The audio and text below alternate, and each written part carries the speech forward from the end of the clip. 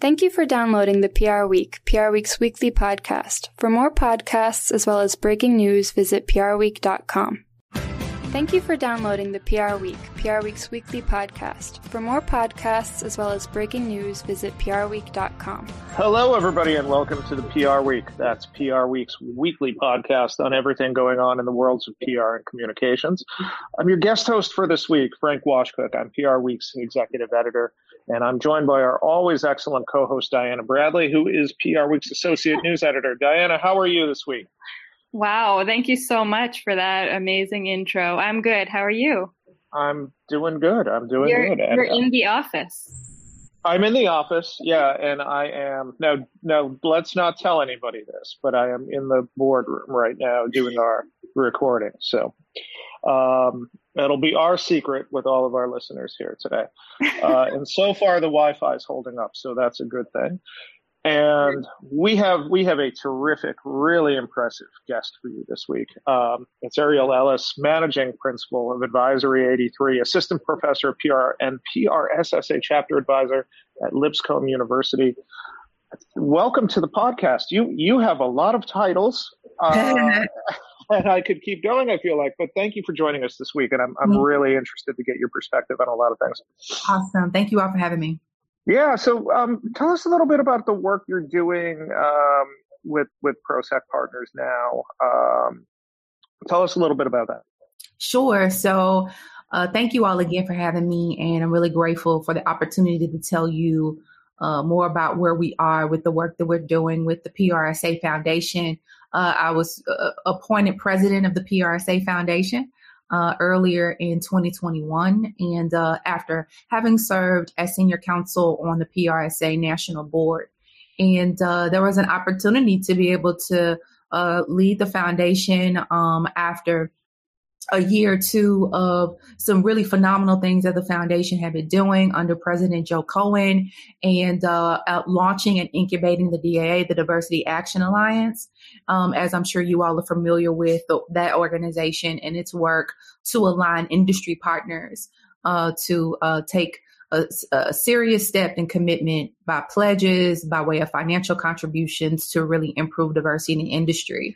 And so while the DAA was incubated by the foundation and went through several transitions of growth and things of that nature, it's a really good opportunity to be able to relook at the foundation, take a second look, reset the work of the foundation, and really center our mission around diversity and inclusion, specifically what it means to help students not only attract them to the industry, but particularly recruit them and retain them and advance them throughout the industry, and looking specifically at students from diverse backgrounds. And so this past year or so, almost a year, we've been really thinking about what it means to not only support all of our students, but really lean into supporting students of color, students who may be first generation college students, and also students who may come from low income homes, and really expose them to the PR industry. And so with our work with PRSA, we're having some really important conversations and developing content around helping organizations understand how to recruit and hire diverse talent, where to start, how to start at that entry level, what should expanding your programs look like as it relates to recruiting, what should the recruiting process look like, what are certain skills that transfer really well to the PR industry. And so we're really cultivating those conversations. Of course, the foundation is a 501c3 that's ran through the Public Relations Society of America. And through our work, we really center the priorities around providing financial resources for students, but also trying to be a way, or trying to create ways to bridge that gap, if you will, between students and the industry. Mm-hmm.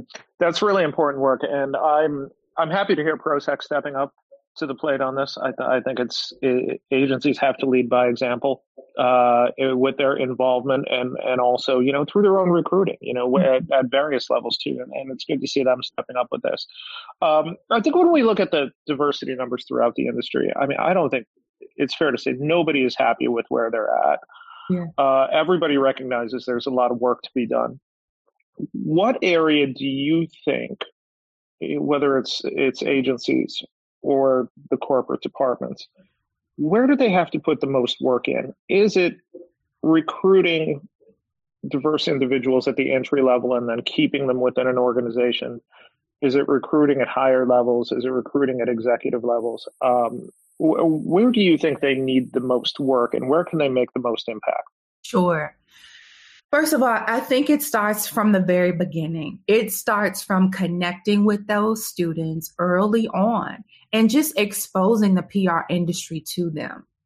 And then once we have access, or once those agencies or corporations, et cetera, even nonprofits, once they have access to a pool of talent, then I think it's a matter of, going from there and developing that talent and leaning into resources from the foundation and from the DAA and even PRSA and other organizations, Page and Planck Center, leaning into those organizations and allowing us to be your partner in the process of really figuring out how to retain and advance your diverse talent. But it starts at the very beginning, Frank. It starts at exposing those students, finding ways to connect with students at the college level, finding ways to be able to align with other partner organizations who already have their finger on the pulse of what's going on campuses and what's going on in the lives of our students. And then also realizing that if a student or a group of students at various schools or in the area, if they have a PR program, investing in their PR, their communication program, reaching out to them, asking about ways, how can we get involved? It really is going to take some proactive strategies around ensuring that these students know that PR is an option. I remember I graduated from an HBCU, Tennessee State University in Nashville, Tennessee. And all I knew is I wanted to be in the business world, right? I was an entrepreneur and at heart, even as a teenager, and I wanted to get involved in the business world. I wanted to run a business, and that's all I knew. But once I got into my economics class, I couldn't stay awake, right? Here I am, an overachiever 4.0 kid all the way through my whole entire K through 12. And I just couldn't, it just didn't excite me, right? And I immediately decided, you know what, I'm not going to finish my first semester freshman year and torture myself, right? I need to change my major. And I had a similar reaction to really, yeah. Like I gotta do something about this. So I marched over to the admissions office, and as I was on my way, you all, I saw a group of students outside in kind of like the courtyard playing music, and they had microphones set up and they had speakers and they were passing out flyers for some kind of, new album, that was coming out.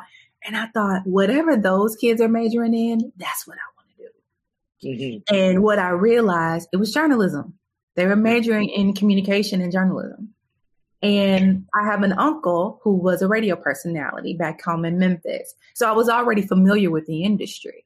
So I just put those things together, and had it not been for, all of those opportunities and being able to understand what the industry was and getting entrenched in that and having access to the local PR community in Nashville, I don't know that I would have really understood what PR was, right? Mm-hmm. And so I think it really starts, and to now be president of a PR, foundation, right? It's huge. And so you really don't, I think as professionals, we underestimate the impact that we can have on these young students.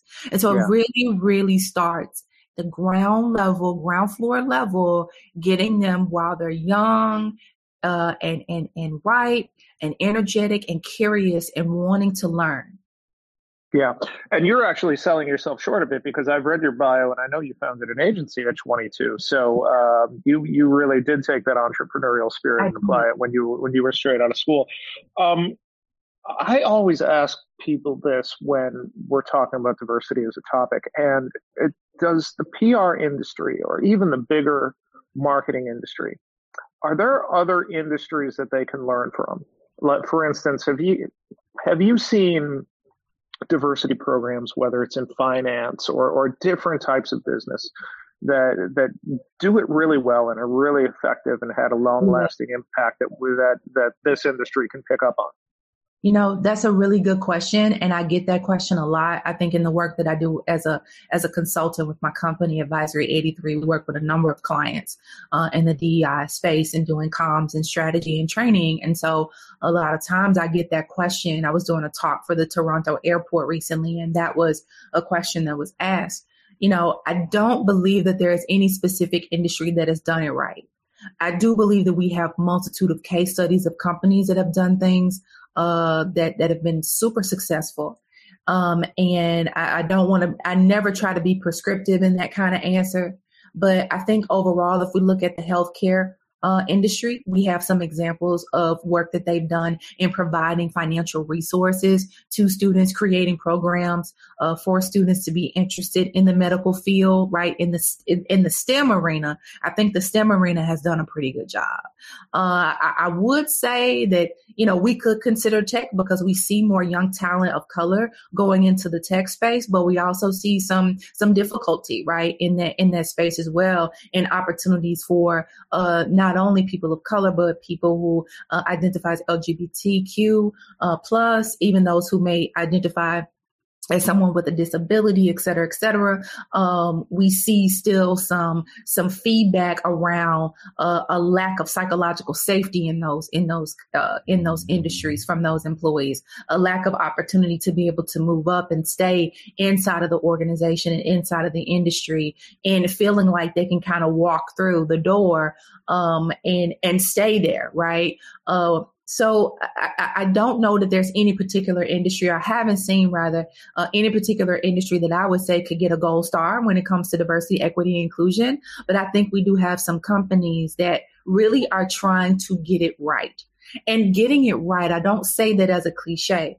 Getting it right is going to be there's not a true model for getting it right. I think with the guide that the PRSA Foundation and PROSEC is putting together is going to be important for the PR industry. But I think some of the things that we've been thinking through and developing these content to really help our agencies and help our organizations in our industry, we've been able to, pull this thought leadership and expertise from a number of experiences, right? Looking at our industry too, and kind of meeting it somewhere in the middle.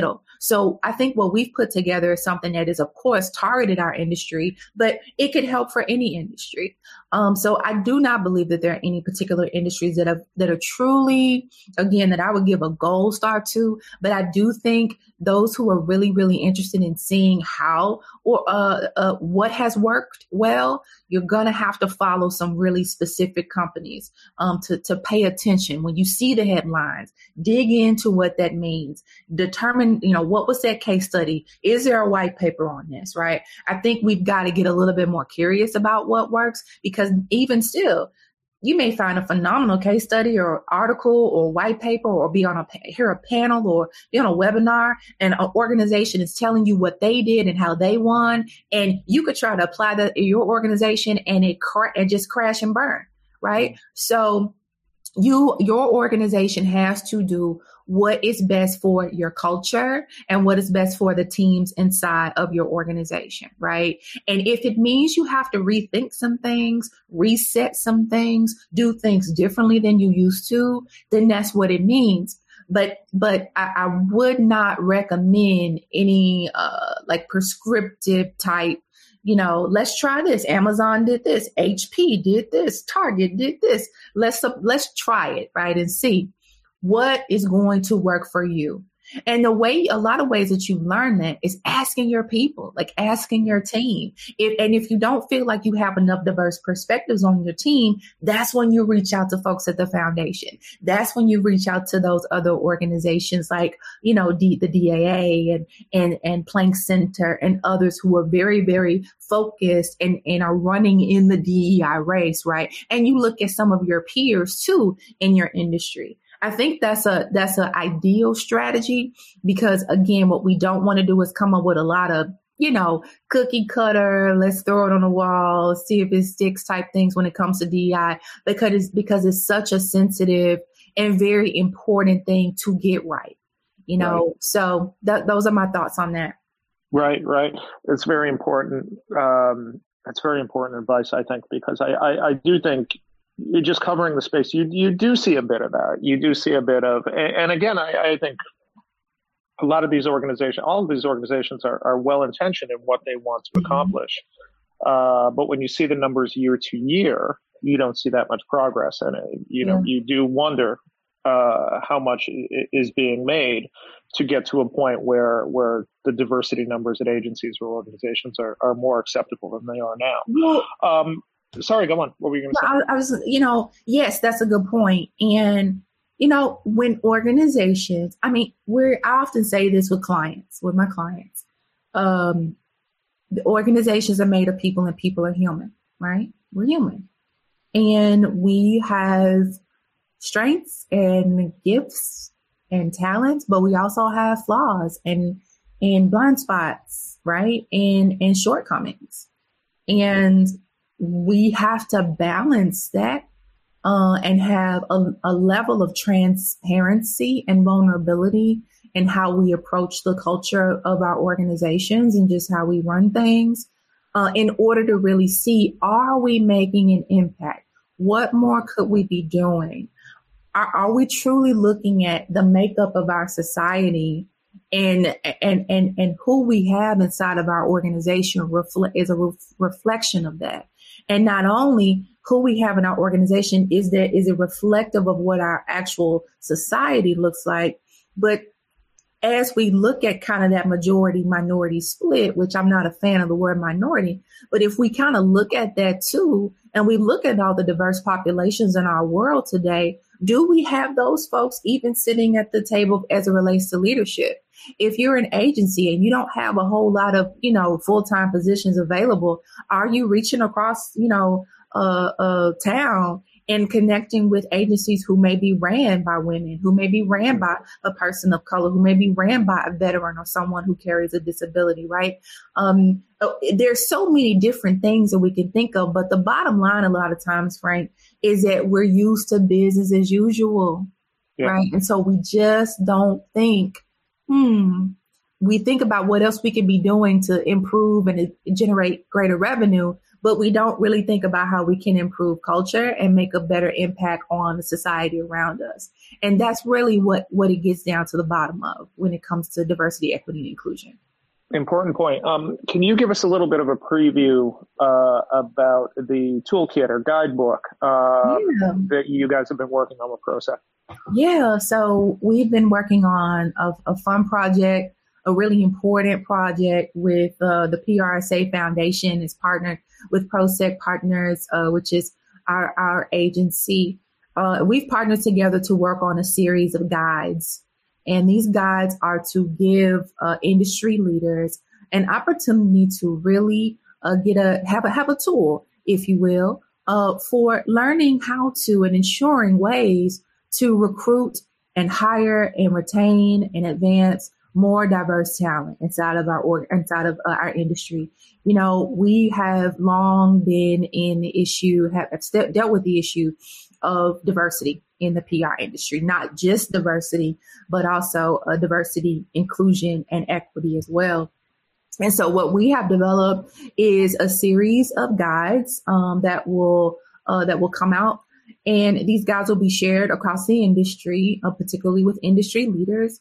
And we want to be able to create this guide so that folks will have, knowledge, and they'll have just a quick snippet of facts and resources and tools and steps to be able to make good decisions around the work that they need to do in diversifying their firms, their agencies, and their organizations. So we're grateful. Our first guide is focused on how to expand the recruiting process, how to improve the hiring process as well, where we specifically focus on, if you're seeking more diverse talent, here's how you expand your recruiting program, right? Here's how you should specifically look at the recruitment process. When you're looking at the recruitment process, you should be hiring for potential and not necessarily an exact set of skills. Yes, writing is important. We know that. But there are some other skills that translate very well to PR that may not, always show up on the surface.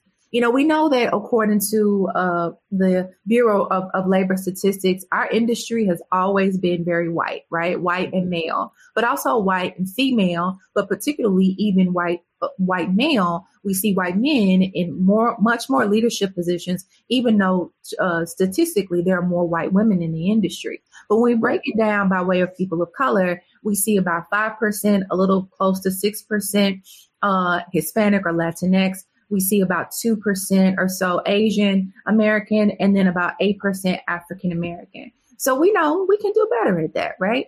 So we also include in the kit and in other toolkits that we'll develop, we'll do a series of these, some tips around recruiting at HBCUs, how it's important to offer paid internships, which, has been an issue in our industry for a while. We've been trying to advocate for that. We especially advocate for that with the PRSA Foundation.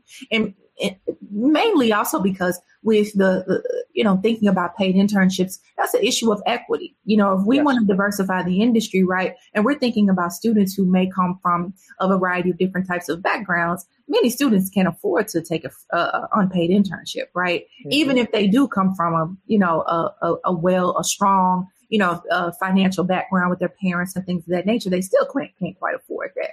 So just thinking about ways in which you can improve the work that you do when you're recruiting and hiring. And so we're excited. The PRSA Foundation is excited to partner with ProSeg on just providing these tools and resources. All right. Looking forward to those. I have one last question for you before I ask Diana to walk us through some of the biggest Marcoms news this week. But what impact do you think that the pandemic has had on diversity within the PR industry? I kind of get the sense that it had a negative effect and just that it put the brakes on some initiatives that in a more quote unquote normal year might have gone forward as planned, or the businesses were just so focused on keeping the doors open and keeping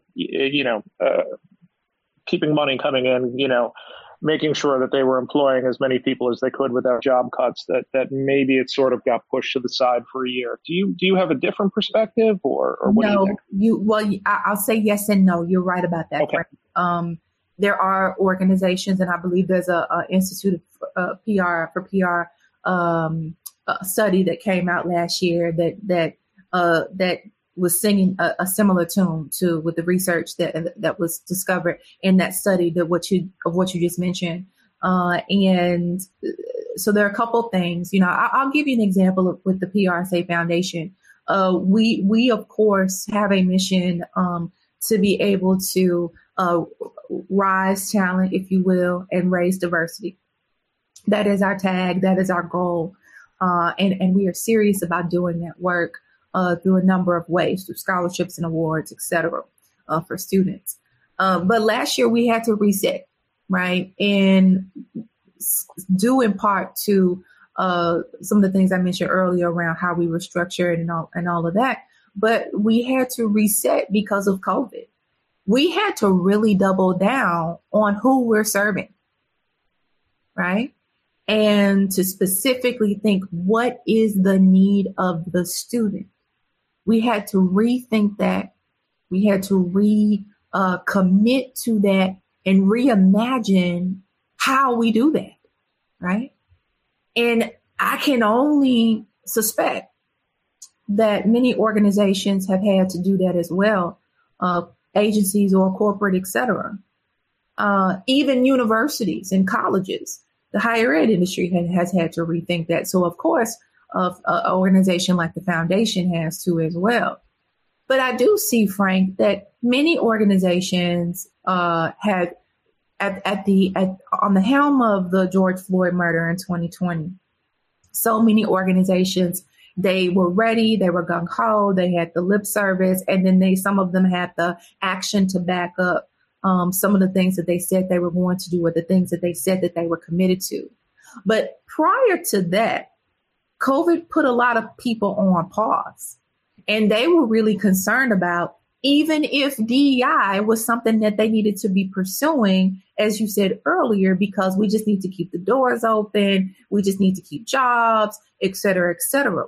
Well, COVID is an issue of diversity, equity, and inclusion. It has to be, because you think about the ways in which it has impacted communities of color and those who are are most vulnerable in our society. You think about the ways in which it has shifted and reshaped our work workplace culture and how people feel included as it relates to remote work and the remote space.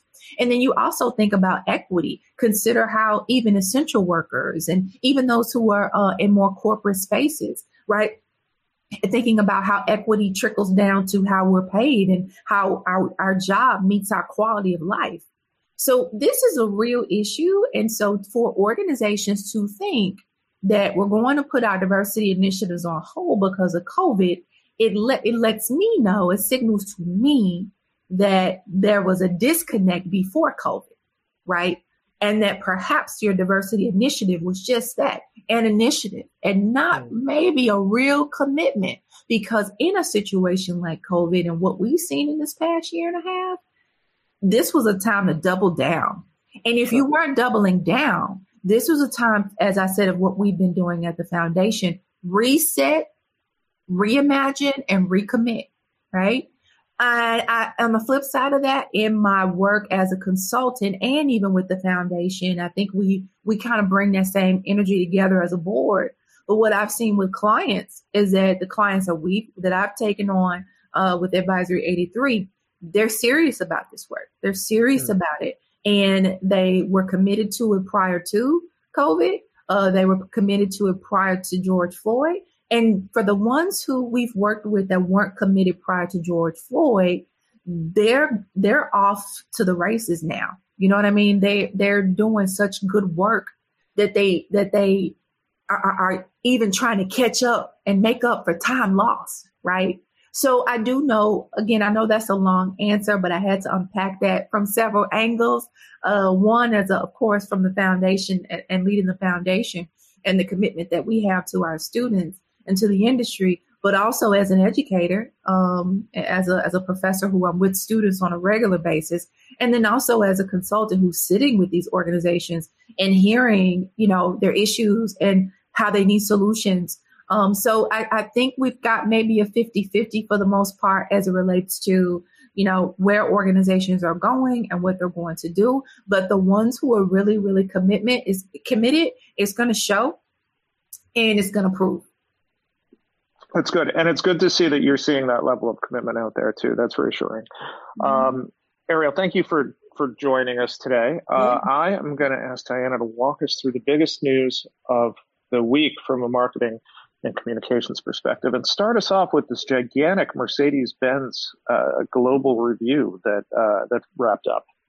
Yeah, so Mercedes-Benz has consolidated its global marketing and communications work with Omnicom Group. Meanwhile, Omnicom Group also said it's acquiring Oliver Schrodt Communication, which has handled Mercedes PR work on a global basis. And it's a German PR and communications agency that will operate as a standalone firm within Omnicom Public Relations Group. Yes, you did better with the name than I would have. So I'm glad that I fooled you because I was a total guess. And the holding company also said on Monday that it plans to acquire Antony, which is a Berlin-based digital native advertising agency. But Omnicom and Mercedes partnership is set to launch under the name Team X in January 2022. Team X, exciting, huh? Yes. Just you can feel the excitement. This is a really interesting review, and then I can't remember the last time that as part of a review or concurrently, a holding company went and bought two agencies that had worked with the prospective client or the current client, like Omnicom did here. I mean, so they really went all in on this, you could tell. Absolutely. Our sister publication Campaign actually interviewed OMD CEO Florian Adamski, who kind of explained the acquisitions and what it was like to pitch for this business, and how actually the review changed midway through the process. Yes. So definitely check out that story if you haven't yet. Yeah, terrific stuff. And he, talks about how this is such an important account to Omnicom, that when they lost some of the work to Publicis, who was the kind of co-incumbent on this, handling some parts of the business, they were very upset a couple of years ago and determined to win it back, and they did. Mm-hmm. So a really big account win. The story that Diana just referenced from our colleague Gideon Spanier is a terrific look behind the scenes at the review. So check that out if you can. And of course, check out Diana's story, which outlines the agency acquisitions that were a part of this. So all in all, a really fascinating move there. The next three stories we're going to talk about, I'm really into because they're all about emerging technology in one way or another. Mm-hmm. So tell us a little bit about this Weber-Shandwick deal with Blackbird AI. Yes, so Weber has launched a media security center to advise clients on potential information risks. So the agency is partnering with Blackbird AI, which is a threat intelligence company, and they will provide insights about disinformation and what's happening in the media that is relevant to clients. And the center will work with teams specializing in crisis and issues management, policy analytics, environmental, social, and governance communications, and the media. And Weber Chief Innovation Officer Chris Perry is overseeing the development of the center's intellectual property and working with more than 100 staffers globally. I think it's a smart move by Weber. I think that I think sometimes is I don't want to say casuals, but I mean, I don't think we're real disinformation experts in the way that some people are, and I think we don't really understand just how deep the rabbit hole goes on some of these things. Mm-hmm. And you can imagine with Weber's client base and so many of them Fortune 500 big companies that people are talking about all the time online. Mm-hmm. You could imagine why technology like this is so important. And we've talked so much over the past couple of years about how companies have to be prepared for just these insane theories that pop up online, and they have to respond to them quickly and take them, deadly serious. We were talking about the salad dressing earlier today. Yeah, that's one I think nobody could have predicted. Right, and this is just it's just a crazy thought that you have, a former U.S. general, saying perhaps the COVID vaccine is going to be in salad dressing, and it's just wild. Oh my goodness! But if you're a company, somehow you have to be prepared for this thing. Ariel, what were you going to say about this? Yeah, no. So this is interesting because it's a really good story and really good, I think, advancement for our industry. When I work with students, as you think about the students that the foundation serves, these students are already paying attention to these kinds of things.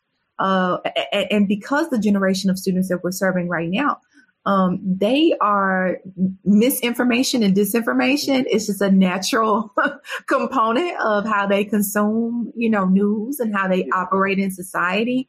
And in ways that perhaps my generation, even as an older millennial, and even generations prior to us, we didn't have to kind of work through this as much. So I think it's important for this particular partnership to take place, and for this particular way of shaping business to take place, because it shows even young professional and future professionals in the PR industry that we're ahead of the curve, that we're paying attention, that we're doing something specifically targeting misinformation and disinformation, and using technology to be able to do that. And that's only going to appeal to more and more students who want to be a part of this industry. That's a great point. That is a really great point I didn't think of. I'm glad you brought that up. And it reminds me, I was adjuncting a couple of years ago, and one of the things I really loved about it was that college students are just in terms of the way they're immersed in technology and the way they're immersed in social media, they are so far ahead of somebody my age. Mm-hmm. And you end up learning a lot just about how people consume information nowadays. Yeah. And it's just so helpful. It was helpful for me in my day-to-day job, and just I learned a ton from it. So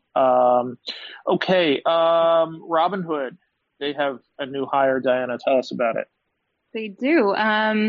So there's been a couple of changes on their comms team there over the past month. So this week they hired Will McCormick as crypto communications lead. And he has joined the investing company from OKCoin, where he worked as communications lead since last year.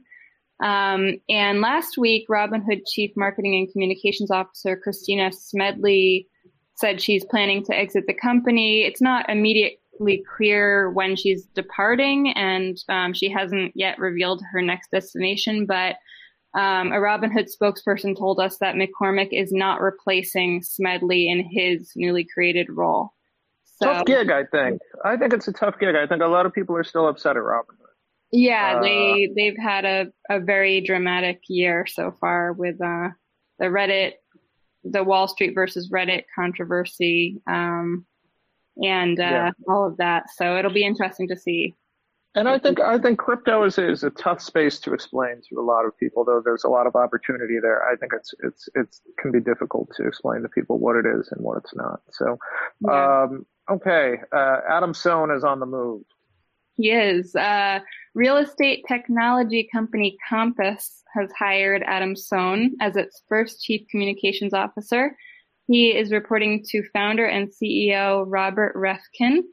And prior to Sohn's arrival in June, Chris O'Brien and Sarah Fisher, who are the heads of internal and external comms there respectively, co-led the department.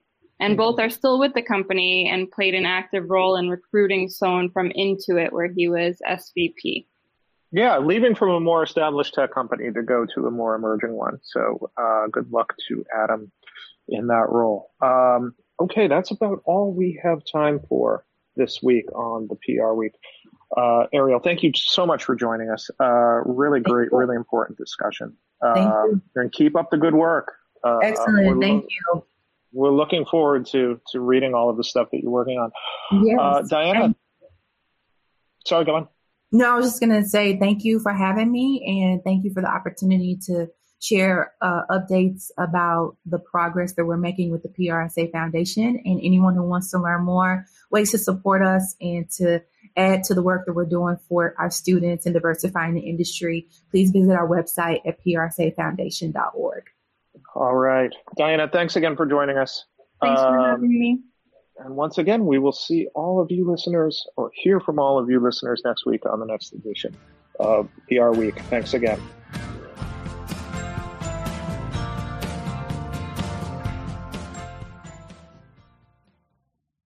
Thank you for listening to this week's episode of the PR Week. To find more episodes, visit prweek.com.